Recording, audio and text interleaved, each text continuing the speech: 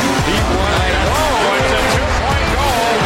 And Anstey has 20. Strickland on to Anstey. Chris Anstey's got 22, a new career high. He'll have to shoot from way out now. It's in the hands of Worthington. Oh, the buzzer mark, Worthington. He's begun.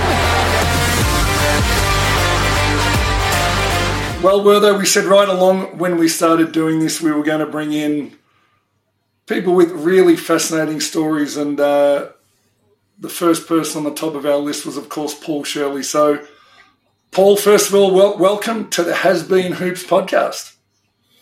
Thanks for having me, and I will probably disappoint when it comes to storytelling. Well, let's. You haven't heard the lead up yet. We can go and redo it, but mate, let's start back where we started. We first met in Russia, and we've described you played all through Europe. You've been in the NBA. You've done the summer league. You're a self-described basketball vagabond, but you found your way into Russia. I would like to start there because, by way of introduction to maybe why we're doing this, is that, as you know, my book's sitting back over my shoulder here, and you were a big part of helping me get that book done. We lived in Russia, and I, for the life of me, couldn't describe what living in Russia was like to people back home. The best analogy I've got, it was like trying to describe childbirth. Unless you've been through it, you can't possibly begin to describe it. You could. You're the only person so much so that I used to steal your emails. You sent them to me, and I'd put my name on the end and send them to my family. Talk to us about Russia from someone who can describe it a lot better than what I could back in the day. Well, how did you describe it? What was your method besides stealing from me? It was bloody cold, and no one spoke English, and it was shitful. But I learned a lot about myself. It toughened me up. Mm-hmm. Yeah, I felt like I might disappear all the time, and that was unsettling. I think it's hard for us, even Americans or Australians, both of whom live in large countries, to conceive of how big Russia is and how much empty space there is. So one thing, as your listeners may know, we played in Kazan, Russia, which is 500 miles to the wrong direction from Moscow. And it seemed stark to me how when you would get to the edge of the town, it just ended. There was no transition. It was just like suddenly it's the field. And it, I think, left me feeling like the whole country was unfinished, right? Which it just felt like they hadn't, it was almost like the facade of a civilization in a way.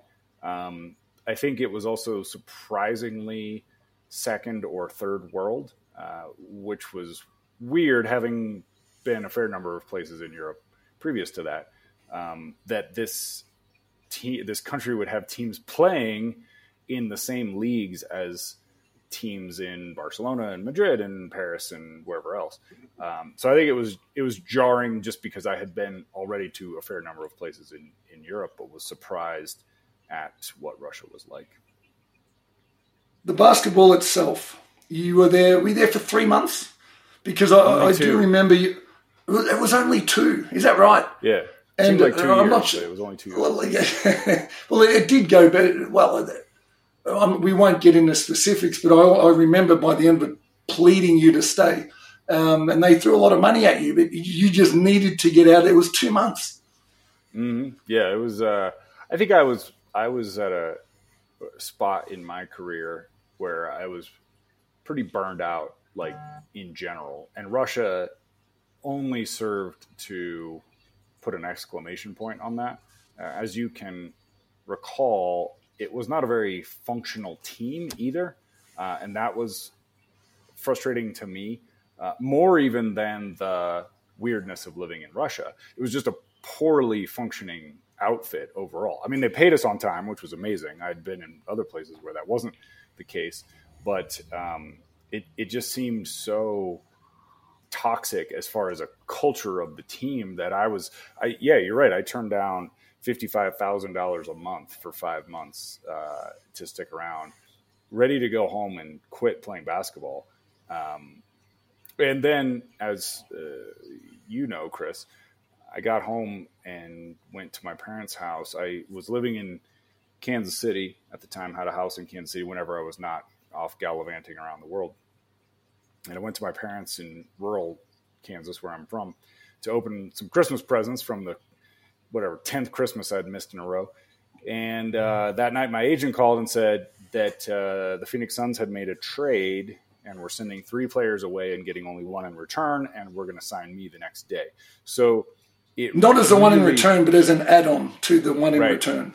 Right. Well, yeah. So they had traded 3 guys for Jimmy Jackson, and that meant they needed to sign somebody onto their roster. And so I was going to be the guy they signed in the middle of January for the rest of the season, which ended up being the longest contract I had in the NBA with the very best team in the NBA. So, you could make the point that because I stuck to my principles about not wanting to play in Russia, where things were seeming to be pretty dysfunctional and toxic, and instead saying I'm going to go somewhere else, I ended up in a great situation, like maybe the best of my career. So it was, I think, also quite the contrast between the Unix Kazan organization and then the Phoenix Suns, which happened to also be a really well-run NBA team, because as you know, not all NBA teams are necessarily well-run. I think that was one of the things that was frustrating about my career in general, was there were a lot of basketball teams that were bad, not because the players were bad, but because the whole organization was just broken, as is true with any business, I suppose. Before Werther, you jump in, I will just note for the listeners that horribly functioning, poor dynamic team in Russia, we went on and won Russia's first ever European title in any sport since it joined the European Union. So to your point, we were reasonably talented. We had a really good team with some big names. It's one of the highlights that I tell people back here, one of those little known facts that people know that we did when I was buried away in the mountains of Siberia. Go ahead, Werther. And we're going to get back to the Phoenix Suns. Yeah. I guess my experience was playing in Serbia, very similar as far as being cold and, you get to the edge of town and that's it, and there's nothing else. Having been in that position where you are relying heavily on the imports that you play with and the friendships that you grow, a lot of people in Australia know Chris from the NBL, and a lot of people know Chris that he played in the NBA. Talk about the Chris that you met in Russia and the relationship that you guys had together, and what sort of player Chris was in your eyes. Well, I think I spent a lot of my time in Russia confused about personnel because they had brought me over, I think, to replace Chris because he was going to be temporarily out because of his appendicitis, his burst appendix is the more appropriate way to put it. But I think when I got there, they also sort of alluded to the fact that they were maybe going to have me replace one of the Americans that was there, but they weren't very clear about any of this. And in fact, I didn't play for the first month I was there. And I was like, well, I'm going to leave because this is terrible. I don't want to be here, and I'm not playing. Like, I was truly ineligible to play. I just practiced. And I was like, why are you paying me so much money to come over here and be cold and sad and give me things to write about? So I remember vividly, I was like, I'm going to go home because I had an opt-out after my first month. And I think they had to pay like $50,000, not to me, but to somebody, so that I could play in the game against CSKA, CSKA, the big Red Army team in Moscow. Yep. I think they wanted to prove to me that they would keep me around. So Chris and I actually played together a little bit in games. I do remember some game we played against a team from Israel where we beat them by like 40 at home because they were bad. And Chris was like the perfect player for me to play against because he understood how basketball worked, which was very rare, especially among high-priced import types. Like when I was in Spain and Greece, There were lots of guys who understood how to play basketball, but they were mostly the domestic players. It was pretty rare that the hired gun mercenary also understood basketball. So I can remember pretty clearly, like Chris and I playing 3-on-3, him rehabbing from the appendix, me still just lost in this netherworld of not even knowing if I'm going to play on Saturday or if I'm just going to keep practicing. And me realizing like, oh, this guy knows exactly where to be all the time, and how refreshing that was. And also how, in some ways, saddening that was, because I thought professional basketball was going to be all guys who understood how basketball worked. And that was almost never the case. And that was kind of depressing. We've already mentioned your books and your writing background, and we'll touch on that. Tell us the best story you wrote home from Russia. Chris, you should know better than to ask that question. You never ask someone to tell them the best story. The best stories come up because you've had 6 beers, and then you get around to the best story. You can't just prompt somebody to tell us the best story.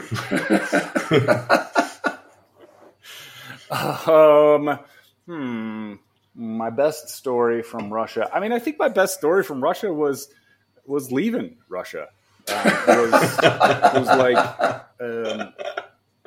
Was that the relief that came from being, I had just turned, I guess, probably 26. I felt really old. I had met a girl in Kazan who, when we played in, I think, the Czech Republic, and then we played in Moscow, and then the team was going back to Kazan, and I was leaving town. In some ways, it's miraculous that they let me leave. Like, I'm sure the team was owned by an actual gangster. And this girl that I had met in Kazan took it upon herself to fly to Moscow to surprise me, I think to try to get me to take her out of Russia with her. But what was cool was I had like 2 days before my flight left, so I got to just hang out in this weird hotel that had a bowling alley in the basement with this pretty Russian girl. And then I had to say, no, you have to go back to Kazan. I got to go to the next thing. Like, you don't want to come with me. Where I'm going is not glamorous. It's Kansas City and my parents' house. So back to Kazan with you. You mentioned you went and joined the Phoenix Suns, and I played with Steve Nash back in the Dallas Mavericks days, and without getting too far into Steve right here, he's probably one of the guys I came across in the NBA that I respected most. You had that long period of time with Steve, and the way he's been able to, or he was able to drive that Phoenix Suns thing. Tell us a little bit about how rare that was, about that Phoenix Suns, because the best of my recollection, that was right in the middle of D'Antoni's 7 seconds or less era, where you just frantic pace up and down the floor, and the club really changed the way the game was played at that time. Yeah, it was. So I'd gone to training camp with the Suns that year, and as I recall, D'Antoni had been hired midway through the previous season. They had traded away Stephon Marbury, maybe, signed Steve that summer, which was somewhat controversial at the time because he was all of age 30 and reported to have a bad back. So it was kind of questionable as to whether that was a good idea or not. And I remember in training camp, there was some amount of trying to prognosticate like how many wins would be good. The Suns the year before had been like, I don't know, 35 and whatever or something. And D'Antoni on the dry erase board was like, if we get to this many wins, that would be like a record for the turnaround. And they blew past that. It was a team that ended up, I think, 62-20 in the regular season. And like you said, kind of revolutionized the way basketball in the pros, at least in the U.S., worked because it was so fast-paced. It was so reliant on the three-pointer. And it was really reliant on the relationship, I think, between the coach and the point guard, right, where the point guard in this case was Steve Nash, which is the right kind of point guard to have in that situation. So it was obviously a fun time to be there. And I think similar to what I was saying with regard to getting to play with you and seeing that you understood how basketball worked, the Suns had mostly found guys who understood where to be on the court. Maybe, I mean, like, that's hard to say about Amari Stoudemire because he was hardly a basketball whiz kid. But he was young enough and impressionable enough that he would like take orders from Steve and be in the right place. And Steve was so good at coaching on the court that he was able to get people to the right spots without having to necessarily tell them that overtly. So it was a bit of a dream come true for me just to be in a place where people seemed to be happy that I was there every day, where everybody was okay with their roles. I mean, I didn't play very much. I was very much a like into the bench guy, but I felt no sense that was wrong or that I should be playing more because it was such a good team and everybody was so supportive of one another. Like, why would I want to upset that fruit cart? So it was a rather calming time in my life, which has been pretty rare. Through that time, if I remember this correctly, you started writing, whether it was for the Suns, for yourself, but essentially you wrote a blog back in the day, your observations from the end of the Phoenix Suns bench. You've always enjoyed putting into words and describing what goes on in a professional athlete's world better than anyone I've ever been around.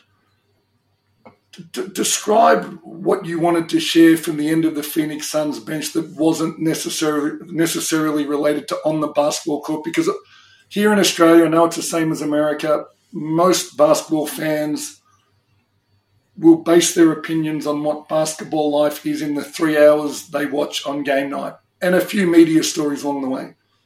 What did you see and what did you want to share with the public back then about what the NBA really was? When I got out of college, my first job was playing in Greece, which is actually something of a misnomer because that summer I had gone to camp with the Cleveland Cavaliers, and then I went to training camp with the LA Lakers. So Greece was my first real permanent spot or semi-permanent spot. And when I got there, I started writing email updates to people about what was going on. And I had this real fortuitous occurrence where people kept writing back to me, which felt really good, right? I would write these little missives and, this is Greece in 2001. So I didn't have a cell phone. Internet was pretty hard to come by. A lot of times I was at internet cafes. So there was this real Pony Express feel of, oh, wow, I got an email because I wrote this thing that made somebody laugh. And the things that usually made them laugh the most or made them the most responsive were the stories that I told about the in-between, the logistics, the chaos of getting to Tel Aviv or whatever the destination might be. So that continued for the next 3 years, right, where I was playing all over the world and in the minors and working my way into the NBA and then getting cut again and having all of these heartbreaks.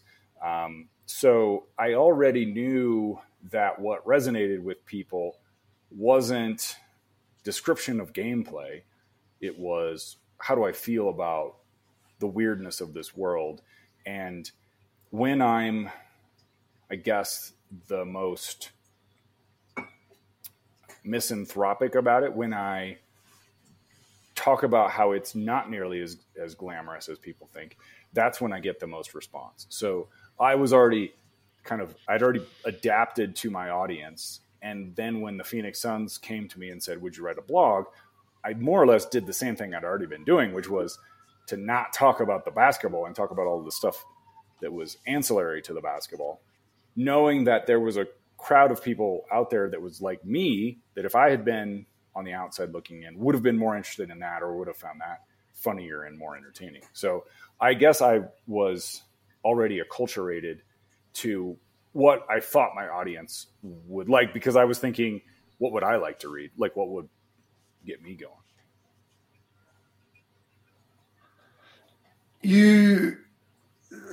fast forwarding through while we're talking about your writing, and we'll give you a little plug here. I'm not sure how many books of Can I Keep My Jersey, your first book you sold in Australia, but I can't tell you the amount of people I come across who've read that thing.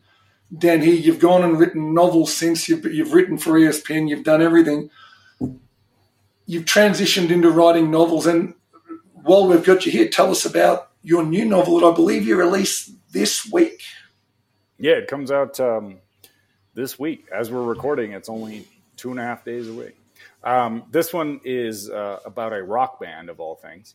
I got to write about music for ESPN for 1.5 years, which was a really cool gig, and also just have a bunch of friends in the world of music, and so have, by proxy, gotten to know that world. I think it also works as a way to talk about basketball, right? So it's a similar world in that it's not nearly as glamorous as people think that it is. But it was fun for me to write about it because I don't really want to write about basketball anymore because, good God, I've had enough of that. So it was fun to step into a world I sort of know, make up enough things where, like, I'm sure that my friends who are in bands will roll their eyes a couple of times, but I think the general population will get the sense that he kind of knows what he's talking about with this. The tagline is effectively that this band was on the verge of hitting it big after 2 albums, and then they had this spectacular onstage breakup. And so they've all gone their separate ways at a fairly young age of like 30. And then they get called to do a reunion show. And then they realize, oh shit, maybe we should put this thing back together. Who's David? That's the name of the band, actually. It's the name of the band's name is David. Okay, I wondered if there was a David that you'd loosely based this off. That's the name of the band. Sort of a David reference. Gotcha. Really quickly, tell people where they can go. They're here in Australia. Where do you go to book it, or where do you go to buy it online? Because I know people will. Yeah, just go to Amazon.com. It's all in written. Okay, right. that little website, right? Hey, here's a question that can be the shortest answer, or we could spend however long digging into this. But the longer I'm around sport, and I think that when you were around it, we always found parallels between life, business, and sport. You were great at that. Talk to us about what basketball, when you're involved in it, taught you about life and how you think.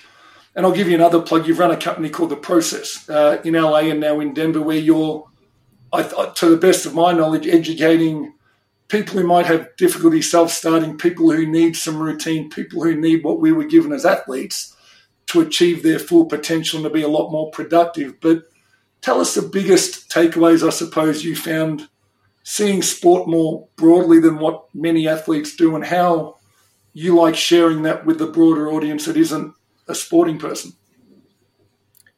I think it's mostly about failure and how failure leads to adaptation, but that the quicker you can fail, the quicker you can adapt. So in sports, we miss shots, we have bad practices, we have bad games, we have even bad seasons at times. And there's a repetition or inevitability about the next play, the next practice, the next season that I think trains you to understand the length that the amount of time it requires to succeed. And that if you're going to succeed, you're going to have to take that feedback all the time of, well, that didn't go well. What am I going to change, right? It also teaches you consistency over the long haul, in that if you took the microcosm of one basketball shot, that's probably not a great predictor of your entire career, right? So you are learning incrementally along the way, but you're also not attaching to each of these little failures or successes too much, right? And I think that's something that is more and more applicable all the time, because so many people are engaged in jobs where they have really long projects and they don't get a lot of feedback along the way. Their feedback may be just like, that email went pretty well. I don't know. Or that call went okay. I'm not sure. They don't have the same feedback loop that maybe a woodcutter would have had, where you go up and you chop a bunch of wood. At the end of the day, you have a big wood pile.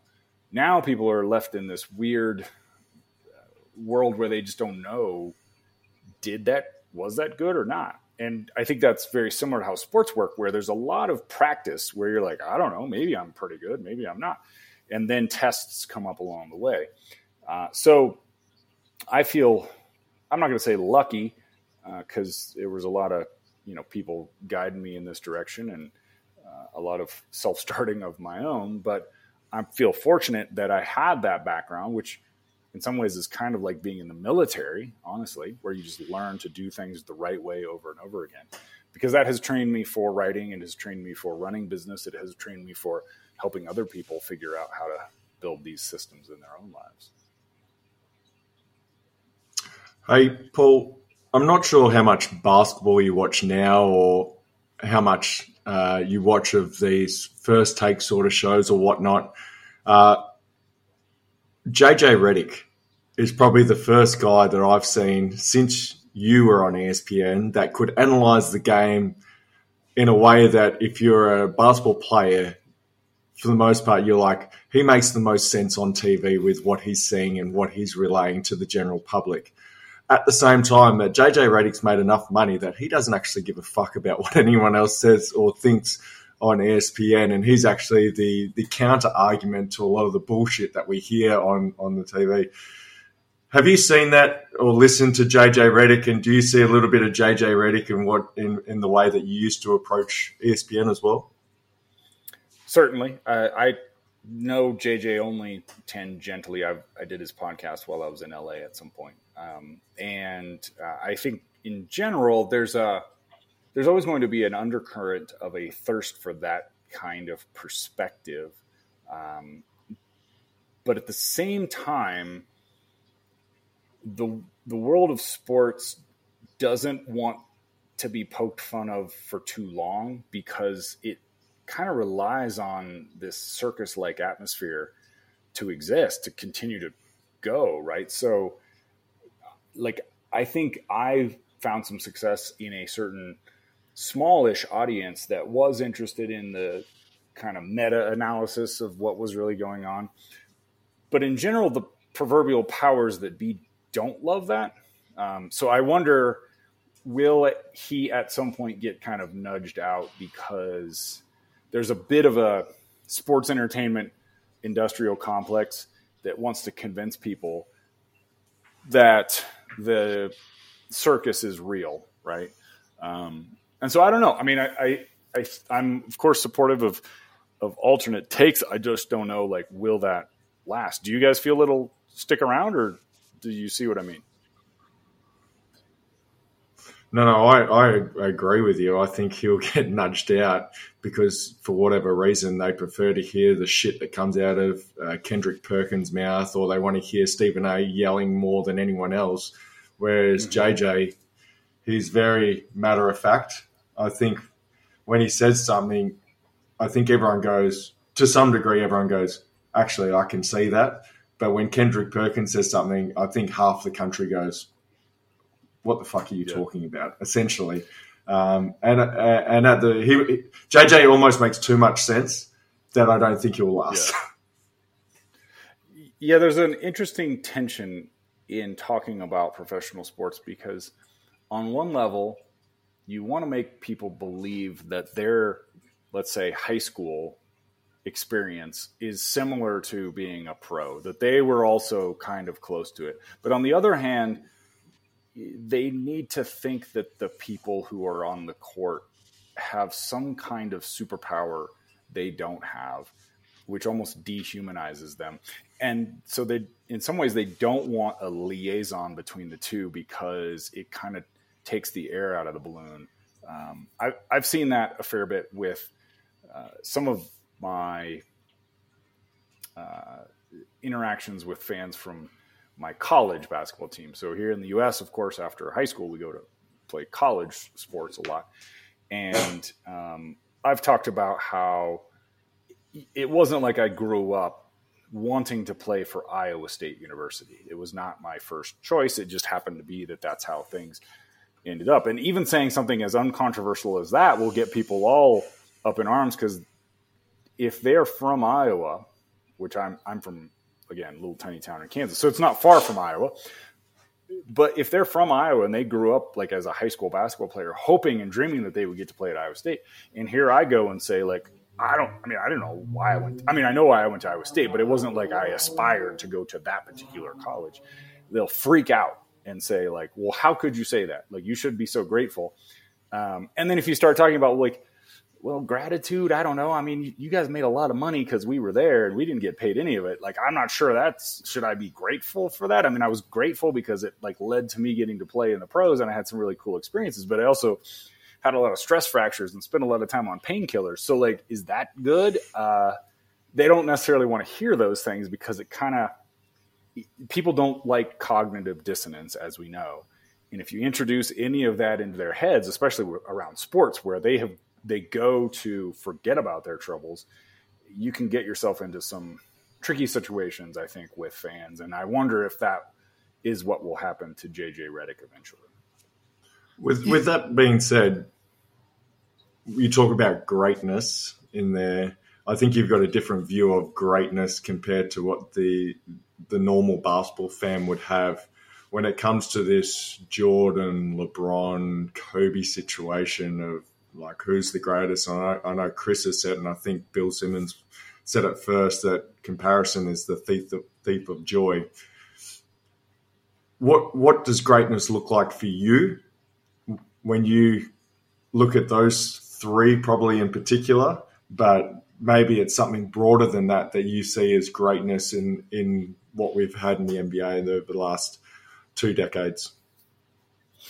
Well, you're right to invoke that aphorism.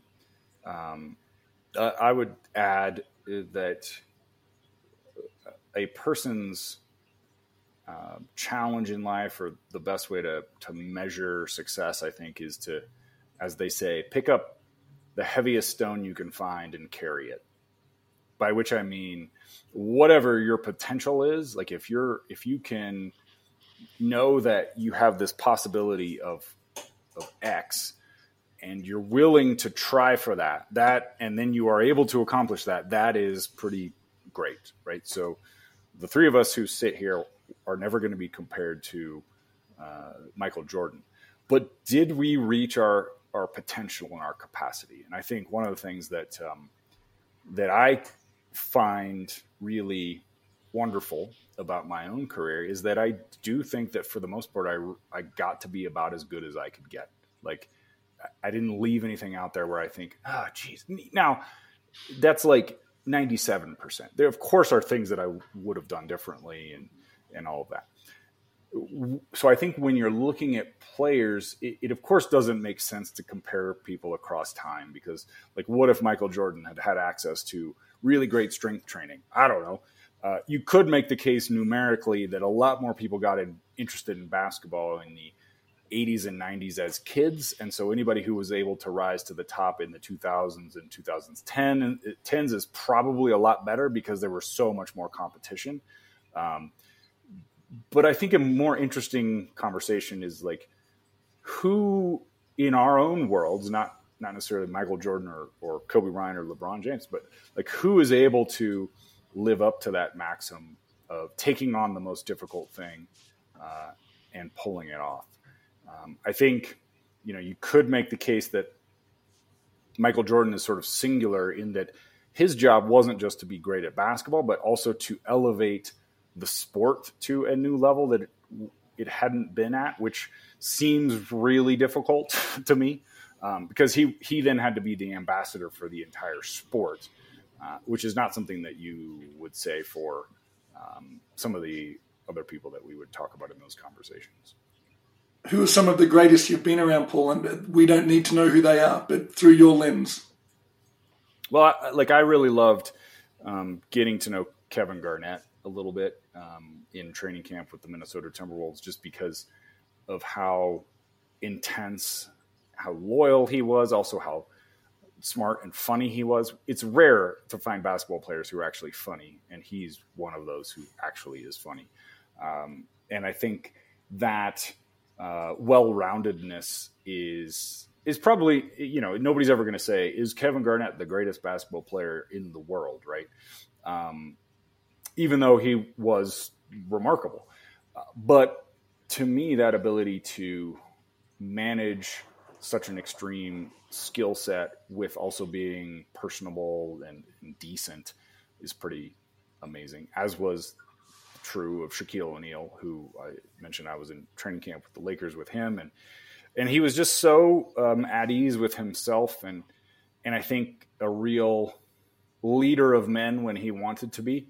I think he is pretty content being a little bit of a jester, but there's a world where if this is the ancient Roman Empire, he could just decide we're going to go conquer Carthage or whatever the rival was. Mate, I'm going to use one of your quotes and ask you to comment on it. You wrote, I think recently, heaven is arriving at the end of your life and realizing that the story you've written with that life is a story someone would read. What's been the chapter in your life, mate, that you'd most like people to read? Well, I would hope that it hasn't been written yet. I mean, I know that's a bit of a cop-out, but you can relate to this, Chris, that sports takes a big chunk of your life, not necessarily in a bad way. I'm, of course, grateful that I got to spend as much time as I did as a professional athlete, but I would hope that I'm able to help people in a way that is a little more oriented toward their fulfillment. There's a book I love called The Second Mountain by David Brooks. He talks about how everyone's first mountain is usually the ego-based mountain, and I participated in that. I wanted to be, you guys probably did too, wanted to be as good and as famous as a basketball player as I could. And then you realize when you get to the top of that first mountain that you aren't any happier because you've made that achievement. And then you go through a period of, you walk through the valley of the shadow of death, as it were, and you realize like the real fulfillment, the real meaning comes from helping others, building communities, helping ease suffering in some way. And I think like I would hope that by being a basketball player, I was entertaining in some ways, but I don't know that was, and I also think that I really connected to a sense of personal betterment. I enjoyed getting better, but that was really individual. And so now as I move forward in my life, I hope that I'm able to build community, promote accountability within groups of people, help people with some of these challenges that I see. So I guess I don't really mean it. I don't think that it is too much of a cop-out. Like I am really optimistic about what comes next. I'm exhausted all the time because I'm trying to build a business and it's hard and I don't know what I'm doing much of the time. I'm 45 years old and dreadfully single, and that is frustrating. But I have a fair bit of hope and optimism that some of the most interesting things I will do are still coming down the road. We always think, mate, that when we do things and we don't know what we're doing all the time, that if our intent's good, we tend to get reasonably good success. So, mate, we're going to put all of your links. We're going to send people to the process. We'll ask them to connect with you if they need. But, mate, we can't thank you enough for joining us on our little podcast and spending half an hour. And as we said, your insight, the lens you've seen your basketball career through is unique. I've seen firsthand the process. I've seen firsthand what you are doing and how positively you are impacting people in the United States, but even more broadly than that as you grow. So again, from Wortho and I, Paul Shirley, thank you very much for joining us, mate. Thanks for saying that I'm unique, Chris. You're 6'10". Thanks, guys.